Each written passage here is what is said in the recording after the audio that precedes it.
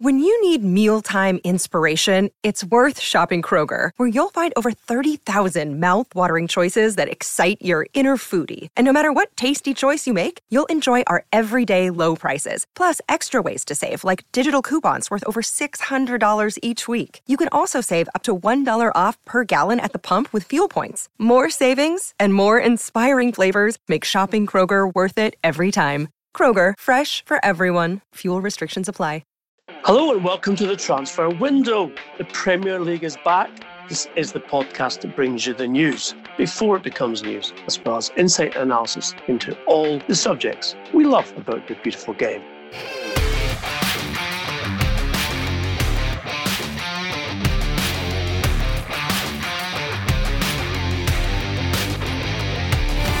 I'm Ian McGarry, and with me, as always, is transfer guru Duncan Castles. We will be bringing you lots and lots of market news ahead of course, the window itself opening this Friday officially. We've got news from Chelsea, RB Leipzig. We've got news from Paris Saint-Germain, from Newcastle United, Leicester City. It's a real smorgasbord, Duncan, I think, is the only way I can describe it with regards to what we've got on offer today. We're going to start today in the French capital, where Paris Saint-Germain are proposing to offload some of their most famous players, but also their most well-paid. Thiago Silva, their captain since 2012, is out of contract and will not be offered a new deal, as the director of football at PSG has told us. We have information that, of all clubs, Everton are ahead in the race to sign the Brazil international. He has been offered a 2-year deal, which consists of 1 year plus 1 year extension, which would be triggered by a 25 appearance clause in the first season of his contract. We understand also that they're willing to offer him around 4 million euros net in terms of his salary, which doesn't quite get up to where he is at the moment with Paris Saint-Germain, but at 35, I'm sure not so bad. Duncan, we've had conversations about Silva in the past, and I think both are agreed that he's someone who, as a professional, you'd be worth taking a chance on him with regards to his ability to play into his late 30s. Clearly, Carlo Ancelotti wants a commanding and a very experienced presence in his central defence. Would you say this would be a good move for both the club and the player? Look, I think Thiago Silva was the best defender in the world at one point in his career. I think it's no coincidence that Brazil crashed out in the most humiliating fashion from their own World Cup in 2014, when Thiago Silva was removed from their defence for the semi-final against Germany. He was a brilliant footballer. I think he still is a brilliant footballer, but he's been at Paris Saint-Germain for 8 years.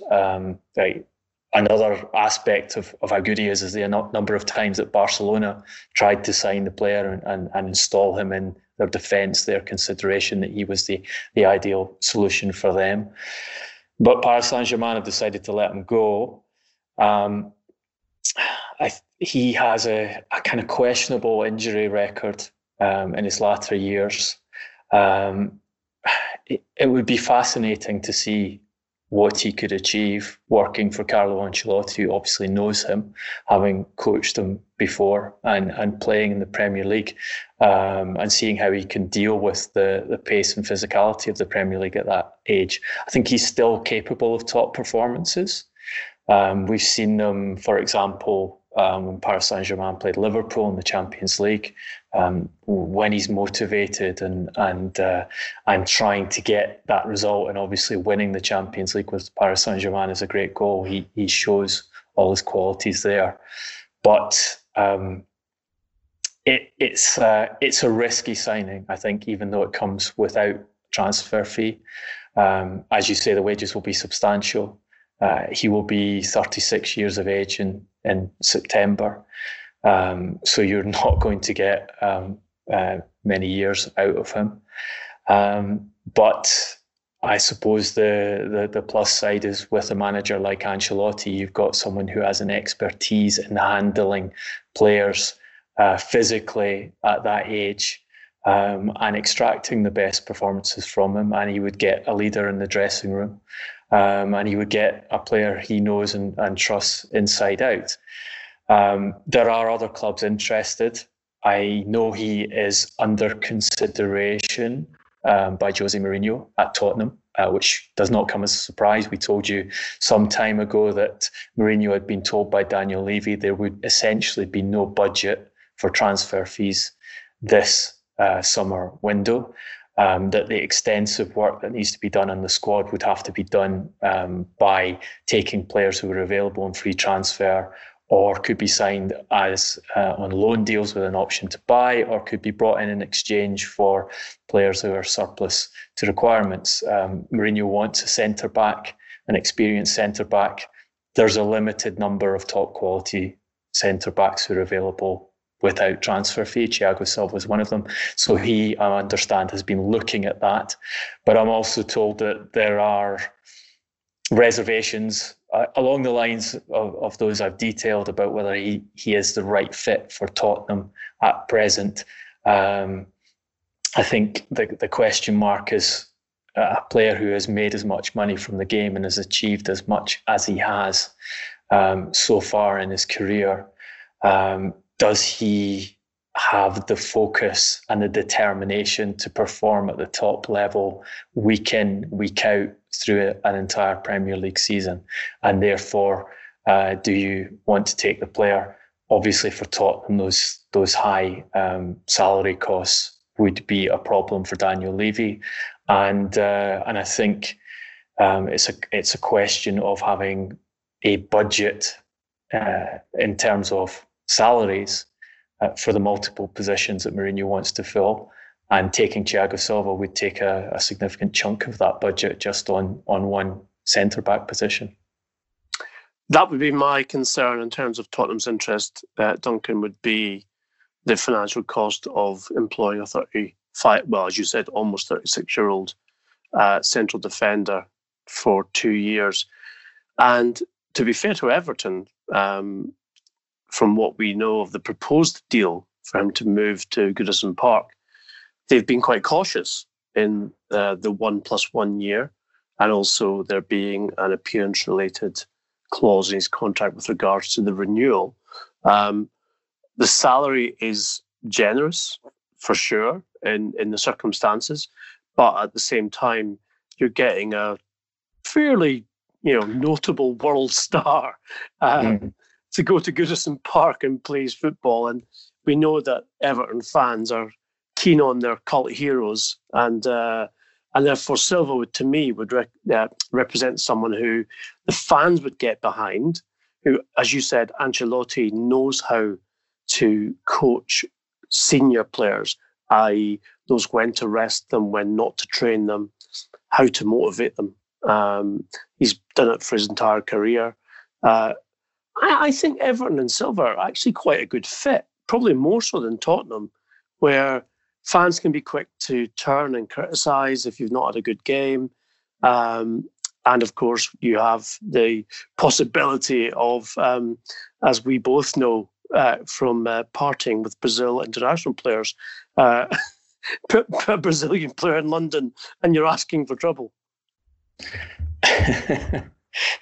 You can be, depending on the player's character and what he likes to do in his free time. This is true. I think another factor here is with Thiago Silva, who Paris Saint-Germain obviously want to use to the end of their Champions League campaign.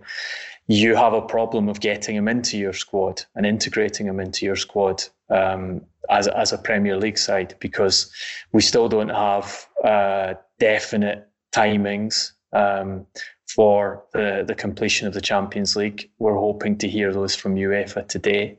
There are discussions going on today about the scheduling of the Champions League, Europa League and other UEFA competitions. But the plan has been for those to be completed in August.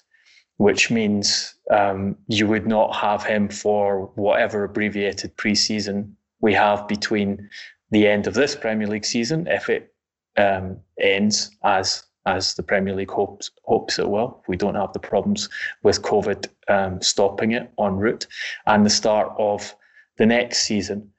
I think, look, that this is going to be, talking to people involved in the transfer market at the moment, this is going to be one of the difficulties of this transfer market, apart from not knowing the dates in which the window is going to be open for all of the leagues yet. You're going to have a cadre of players who will still be involved in European competition in a period which will be the pre-season for a number of leagues. And you have to work out whether you want to sign a player in those circumstances and bring him in and make a big investment in him. And perhaps, I mean, the probability is you would suffer the same kind of difficulties you do with a January transfer. We see managers now regularly talking about how they don't like to buy in January because it's hard to integrate a player into the squad. And so Thiago Silva has those Champions League matches to play for Paris Saint-Germain. He also has the French Cup final to play, which is currently being rescheduled, or they're trying to reschedule for, I believe, the 24th of July. And fascinating that the French Federation, the president of the French Federation, actually wants that game in France to be played with a full crowd, because the money from the French Cup final goes direct to the French Federation, even though their league was curtailed and the French government said no more football in France, no more league football in France until September. Love to see self-interest still playing a big part in football, regardless of the pandemic. Interesting, Duncan, that you mentioned the proposed mini tournament, which will conclude in UEFA's plan in Lisbon in terms of completing the Champions League this August, because Timo Werner, it has been reported, has indicated his desire not to complete the season with RB Leipzig in the Champions League, and instead to make his move to Chelsea, much wanted, much mooted, instead, which of course would be a pre-season training camp for Chelsea and their new €60 million striker. However, despite reports of the deal being done, it is our information that there are negotiations ongoing, which are being held up by two aspects. One is the commission, which is due to Werner's agent, Karl-Heinz Forster. At €60 million, it was agreed to be 10% if the buyout clause was met. However, there is a dispute over how that money will be paid, whether it's being paid by his current club, Leipzig, or whether it's being paid by Chelsea, or whether they split the commission. But there's also a problem for Leipzig because they have expressed their specific wish that the player be retained to complete the season in Germany, and that's not just the Bundesliga, but more importantly, the Champions League in August. Now, that, of course, would represent a risk to Chelsea and the transfer if the player was to be injured in that time. Our understanding is there's currently a discussion regarding the insurance and who would pay for the insurance if the player was to be injured in that time as well. Whether or not Chelsea can force the issue and get the player to Stamford Bridge without him being involved in the remainder of RB Leipzig's season.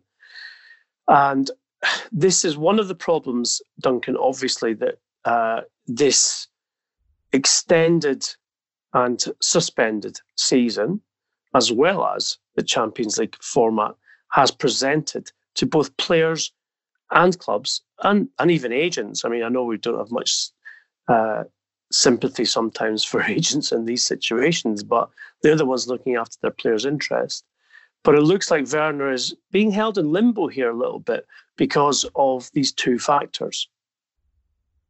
Yeah, it's a complicated one legally because obviously he signed that new contract with Leipzig last summer, very determinedly putting a release clause into the deal for a specified period, which was supposed to be when the transfer window was open. And because of COVID, the transfer window isn't open. So then you have Chelsea coming in, trying to use that release clause to take him away from Jurgen Klopp, who Werner would prefer to go and play for, and who had made extensive efforts to convince Werner that the right place to come and play in the Premier League was at Liverpool. Chelsea have used that clause to take a priority position over Liverpool in terms of completing the deal. But obviously, he still has to see the Bundesliga season to complete. And you have this argument over, well, if we utilise the clause and pay you the full amount of money, then we don't want to see him playing any more games for you. We don't want to see him risking being injured and us having to deal with being committed to a significant transfer fee and high wages on a player who is not the player we expected to get. Duncan, and he is obviously still obliged to play for Leipzig because he signed a contract to play until the end of the Bundesliga season. And the Bundesliga season, that just happens, Bundesliga and Champions League season just happens to now have overlapped and gone beyond the release clause period in his contract. So it's unprecedented, really, to have a... It is, Duncan, and sorry to interrupt there, but were you surprised to see him turn out for RB Leipzig last weekend, given that the deal in principle to Chelsea has been agreed? You're talking about an incredibly valuable asset to both Leipzig in terms of receiving the money and to Chelsea in terms of spending it. And yet the player was there, turned out for Leipzig. I mean, it seems to me like not everything has been quite put in place yet. Well, if Chelsea had the commitment from Leipzig that the player was theirs and he was not going to continue playing for him any longer, then obviously he wouldn't have played in that match. I believe your information is that Werner, if the option was presented to him, if Liverpool were to come in and pay the money Leipzig want for the player, that Werner would prefer to go to Liverpool still, if that opportunity was presented to him. That has not been denied in any conversation I've had with people close to Timo Werner. I'm not saying that the player does not want to move to Chelsea. Clearly, there has been extensive conversations, and the player is actively considering, and I suspect is expecting to move to Stamford Bridge. However, as we've reported in the podcast for more than a year, his preference was always to go to Anfield and play under Jurgen Klopp. And the fact of the matter is, this is not a closed deal. This is something which is ongoing. Now, legally, the release clause in his contract has now expired. He's therefore, if the binding agreement with Chelsea is not watertight regarding dates, then he could still be free to speak to Liverpool. And therefore, a transfer to Liverpool could still be a potential outcome for Timo Werner. Now, that's something which I don't think people have been taking into account. Everyone just assumes now that he's definitely going to Chelsea, but in actual fact, there is still the possibility that he may move to Liverpool. Now, I'm not saying that that is the most obvious outcome of this particular transfer saga. However, it's certainly the case that that remains an option. So it will be very, very intriguing to see what transpires over the next few days, because as we know, the player himself would be much more keen to move and play under Jurgen Klopp. So, it's one of those, Duncan, where we have to hold our breath, see what happens. Obviously, on the Transfer Window podcast, we will bring you that information and that news first, as we always do. I can add an additional bit of information in here, which is the briefing around why Chelsea have taken the lead on the Timo Werner deal coming out of Liverpool has been, this is a response to COVID. Liverpool's finances are in a state where they do not feel 60 million euros is an appropriate, plus significant wages, an appropriate deal to get involved in, and therefore they have stepped away from it because of financial concerns. The information I have is that Liverpool still remain keen and prioritising the recruitment of a forward of Timo Werner's type, for the reasons we've discussed in the podcast several times, to have a successor to Sadio Mane and Mohamed Salah, should either of them or both of them decide to fulfill their ambition to go and play in La Liga before they finish their careers. Both of them 28 very soon. So you're getting to that period where Liverpool, there's an economic sense, should a big offer for one or both of those players come in, to let them go, take what would be a massive profit on either or both players and reinvest it in a younger player who fits their system, who's been carefully scouted. We know how good their recruitment is. We know how intelligent they've been about buying and selling players. The guidance I have is they are still looking in that position. They still want to do something in that position, and that they have money to do so. It's not the case that they're looking for creative, cheap deals, someone to fill in for a season till they get back on proper financial grounds. That's not the information I'm hearing. It's, this position is important to us and we are prepared to spend money on it. So there's a disconnect there between the briefings and the explanation as to why Werner is headed for Chelsea, and the work that their recruitment department is doing in the background, which is intriguing. As said, this is, and we have said, Duncan, that this will be one of the most unpredictable transfer windows, possibly the most unpredictable in the history of when the window was introduced. And of course, we here at the Transfer Window podcast, as I said, will keep you updated with all the latest and accurate information on every move that's happening across the market.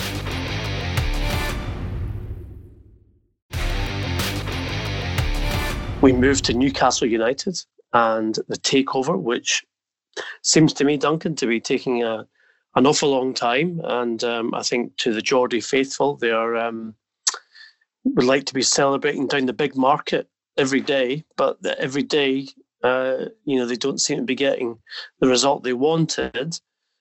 Reports in the last 24 hours suggest that there might be a rival bid to the one from the Saudi Public Investment Fund, which of course has an exclusive agreement with Mike Ashley regarding taking over the club in full. Duncan, the Premier League, I'm not saying they're briefing because that would be too strong, but there have been some indications subtly that they may make an announcement this week regarding the decision on the Saudi Arabia takeover of the St James Park Club. Now, it would be unusual for them to do that, that's for sure. Usually they leave it to the clubs to make these announcements. But given the controversy which has both engrossed and surrounded this particular bid for a Premier League football club, it may be the case that the Premier League decide to take the reins basically and say, right, okay, we're going to give you our response, given all the questions over TV rights piracy, human rights, etc., which we're all very familiar with. What's the update, Duncan, in terms of where the bid is believed to be?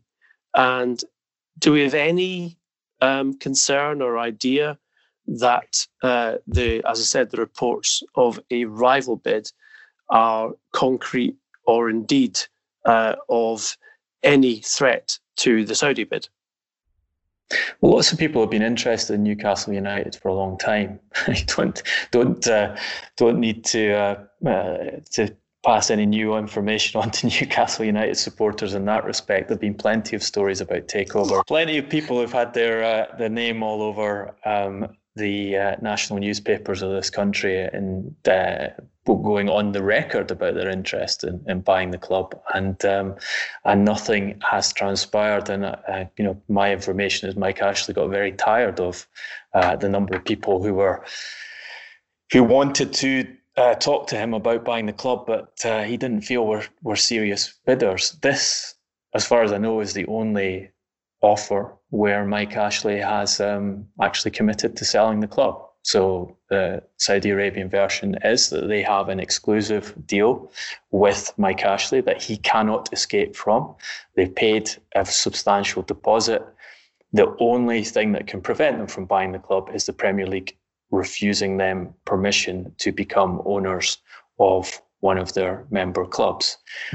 So their view is that they're not interested in what anyone else says about plans to buy the football club, because they have control of the situation from the perspective of having that agreement with Mike Ashley. And they're actually quite sceptical that anyone else would have been able to put the finances in place to have a deal ready to go should the Premier League say no to them. Why? Because it's an expensive process to get the amount of funds in position to make a 300 million or 350 million has been reported for the bid from America transaction in play. You can talk about these things, but to actually have the structures ready to do a deal in place of another agreed bid is an expensive process, and they think unlikely. What I can say is I don't sense any concern from them whatsoever that they're about to be gazumped or that someone else is going to take control of the football club. There is definitely a degree of concern over the Premier League decision. They want to downplay it. Their argument is that there is no legal reason why the Premier League should not give PIF, the Saudi Arabian Sovereign Wealth Fund, PCP Partners, Amanda Staveley's company, and the Reuben brothers, control of Newcastle United. That's been their stance from the beginning. They say they did a lot of due diligence to work out whether there was a possibility of that happening. They're confident that there wasn't a legal basis for them not to get the club. However, as we've said in the podcast many times, there has never been this degree of protest over a takeover. There's never been this degree of scrutiny. We've never seen human rights concerns, sports washing concerns talked about so in such detail before a deal has been put in place. We've never been waiting for a World Trade Organization on whether a country was engaged or complicit in piracy of Premier League and other major football competitions' television rights. That decision came out this week. It did not go in Saudi Arabia's favour, as despite Saudi Arabia's attempts to portray it in an official press release that WTO had found in their favour. The case was essentially that Saudi Arabia had prevented beIN, FIFA, Premier League and others from taking legal action against BOQ in Saudi Arabia. And WTO were unhappy with that. So that, you would think, strengthens the case of the Qatari broadcasters who have written to the Premier League advising that they do not allow Saudi Arabia to have control of one of their football clubs, because they've been stealing their television rights and their intellectual property, or failing to protect them in their country for several years now. Again, the buyer's view is that legally there is no reason why the Premier League should use any of the WTO verdict or anything that's been presented so far under their fit and proper persons test, their owner and directors test, to say Newcastle United should not have control of the club. The indications coming from the Premier League are that they will make a decision this week. I don't know whether that will be formally announced. As you say, it would be unprecedented for them to actually make an announcement, a public statement about granting permission or blocking permission for an entity to buy a Premier League club. They've never done that before. More likely, they will communicate their decision to Newcastle United, who will communicate it to PCP. And I'm told from the buyers that even when that decision is communicated to Newcastle United, Saudi Arabia will not make a statement until funds have been transferred and they have complete control of the club. That's the way Saudi Arabians do business. They do not make announcements about ownership until they have absolute control. So we have been told to expect a delay between the Premier League communicating that to Newcastle and Saudi Arabia making a statement. The buyers are not. I asked them whether they'd also heard indications from the Premier League that a decision would come through this week. They said they were not aware of that. So the Premier League are definitely playing their cards close to their chest if the information I have of and the indication that they make a decision is correct. I think it's really it's a hard one to call this. It's, as I say, we've never been in this situation before. I think it's going to be difficult for the Premier League either way. If they grant control to Saudi Arabia, there's going to be significant protest about that. If they don't grant control, I think there's a good chance we see a legal challenge from the Saudi Arabian end and potentially also from Mike Ashley. And then we'll find out whether there genuinely is another buyer in place to take over from Saudi Arabia if they don't get it. Because you would imagine the person who will be most unhappy about a deal not going through will be Mike Ashley, because he will then lose that £300 million he was expecting to take from PIF, PCP and the Reuben brothers for his club, and lose the profit he was expecting to take in Newcastle. Yes, he'll get to keep, or he should get to keep the substantial deposit that's been paid. But he will certainly have, if he chooses to go down that line, a potential legal case against the Premier League over whether they have applied the rules properly in this case. He is short of a few bob, isn't he, Mike Ashley? So, we wish him well if he needs to take legal action regarding the sale of Newcastle United. I'm sure the Geordie faithful, from everything I've read on social media and also on our own social media channels from Newcastle fans, that they are very excited and remain hopeful that the takeover goes through on the basis that they are expecting and certainly hopeful that they will get a ownership of the club, which will invest more than anything in the playing staff and return Newcastle to a club who don't just try to dodge relegation but fight for trophies. It's interesting, Ian, that you mentioned the Geordie faithful, because the Geordie faithful have been busy, or a percentage of them have been busy watching Amanda Staveley's court case against really? This week. That is available for anyone to watch because the proceedings are on video and the proceedings are taking place not primarily in the court itself. A lot of people are calling in their evidence. And Newcastle United supporters have been watching and managed to extract an apology from Barclays lawyers this week when one of the Barclays lawyers was caught commenting, presumably unaware that their microphone was still on, that Staveley, in one of her many days of testimony, and I think she was due to be on the stand well into next week, was obviously lying, and that she had been crashing and burning during that days of evidence. And apparently Newcastle United supporters emailed into the judge to say this was unacceptable.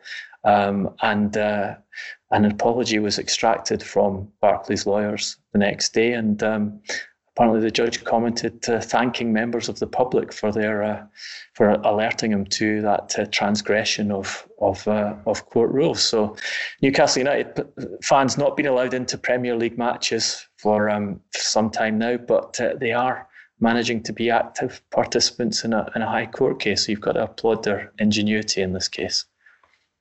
Always love the Geordies for that kind of stance. If only the same could have been said of some fans when Phil Jones said sacked in the morning about Ole Gunnar Solskjaer, and Edward turned around and said, "Shut up, you're on television." Not quite obviously the same response from the Manchester United fans as there was from the Geordies to Amanda Staveley's court case. We're going to end the news section of the podcast today with, we don't, as you will recognise, knock down transfer stories that have appeared in the media, because Duncan and I are experienced journalists and we know what it takes to get a story, stand it up and put it out there. However, we have had information regarding Moussa Dembele and links to Leicester City Football Club. And Duncan, you don't think that this necessarily has a lot of traction? I think you'd have to say there's very limited traction on this one. I contacted. Are you saying it's utter pish? As Graham Hunter would say. Well, let's just say I asked Moussa Dembele's close friend about this today. Whether it was a possibility that Leicester City were trying to sign him and whether he'd be interested in going there, given that we've got such a strange market, given that Leicester City have got a decent amount of cash, probably in a better financial position than the majority of Premier League clubs. They look like having Champions League football next season. And obviously Moussa Dembele played for Brendan Rodgers for a long period and for a successful period. So just ask the question, is there anything happening there? And the response that came back is, this rumour is absolute nonsense and rubbish. And he basically went on to say that Moussa would not be interested in leaving Lyon for Leicester City. That a player who is the top scorer at Lyon, the next stage on his career path, and Moussa Dembele has had a very astute and long-term focus on where his career would go. And he wants to get to the top of European football. He wants to get to the top of the French football. We talked about this in the podcast many times, discussing Premier League clubs, in particular Brighton, who tried to sign Dembele, and Dembele declining to take that move because he didn't feel it was the right one for the right time. And they certainly don't feel that Leicester is the right move at this time, and does not make any sense at all. And then there's the additional factor that Dembele and Brendan Rodgers' time together at Celtic did not end well. If you want to hear the details of this, I would refer you back to a podcast I think we did last year, where we talked about how Dembele felt like he was let down by Brendan Rodgers, particularly when Brendan, after he had agreed to leave, forced the Celtic board to allow him to leave Celtic to go to Lyon, that Brendan Rodgers had gone and essentially killed him with the Scottish press by saying things that Dembele insists are untrue about how that deal transpired. And apparently Dembele has no interest whatsoever in working for Brendan Rodgers again. So I think this one goes in the category of extremely unlikely to happen, even if Leicester were attempt to do something there. extremely unlikely, not a phrase we use very often on the Transfer Window podcast, but we offer it to you with regards to the possibility of Moussa Dembele and Leicester City. We were going to end today's broadcast with our heroes and villains, and I am going to turn over the mic to Duncan Castles with regards to our hero, who I'm sure you will all be very familiar with. Yeah, I think this is the easiest one we've ever had to do. It just has to be Marcus Rashford, who I think, I hope to be corrected on this. It'd be great if someone can come up with a better example, but I think he's achieved something no Premier League footballer, possibly any footballer, has done before, which is change government policy on a matter of huge interest to millions of people in the UK, over poverty and over providing free meals for children who cannot afford to feed themselves properly through the COVID pandemic and through the summer period, and managed to do it with a very astute, reasoned, carefully presented argument that even this government was unable to resist, and had to step back and do what Rashford was advising them to do, and what it seems the vast majority of the population of the UK think was the right thing to do. So hugely impressed by what Marcus Rashford has achieved this week, and a clear hero of the week for us. It seems a little priggish to even have a villain, Duncan, on a podcast like this, where Marcus Rashford is so clearly in the realms of people who we respect. But I did happen to catch the Health Secretary, Matt Hancock, or Handjob, as he's known amongst Premier League footballers, on live television this morning, when he referred to Marcus as Daniel Rashford, and him plus his Prime Minister, who claimed that he didn't even know or was aware of Rashford's Fair Share campaign until yesterday, when he then did a volte-face and changed his stance on it to make sure that underprivileged children who would suffer throughout the summer if they hadn't have guaranteed meals were provided for. So, villains, well, there you go. That's as far as I'm going to go with it, because I'd much rather focus on Marcus Rashford, a very, very impressive and formidable young man who has made a difference because he has supported people who needed his help against a government who were denying the plight of the poor. This has been the Transfer Window podcast. If you want to continue the debate, then please do so on our social media channels. They are at Transfer Podcast on Twitter, Facebook, and Instagram. Again, we welcome very much your comments, and we do so on our personal accounts, which is at Duncan Castles and at Garbo SJ. As you know, we like to engage, happily take your questions and respond, and we'll do so very much in goodwill. We will be back later this week. Until then, we would like to say, hail Marcus Rashford, stay safe, be well, and thanks for listening.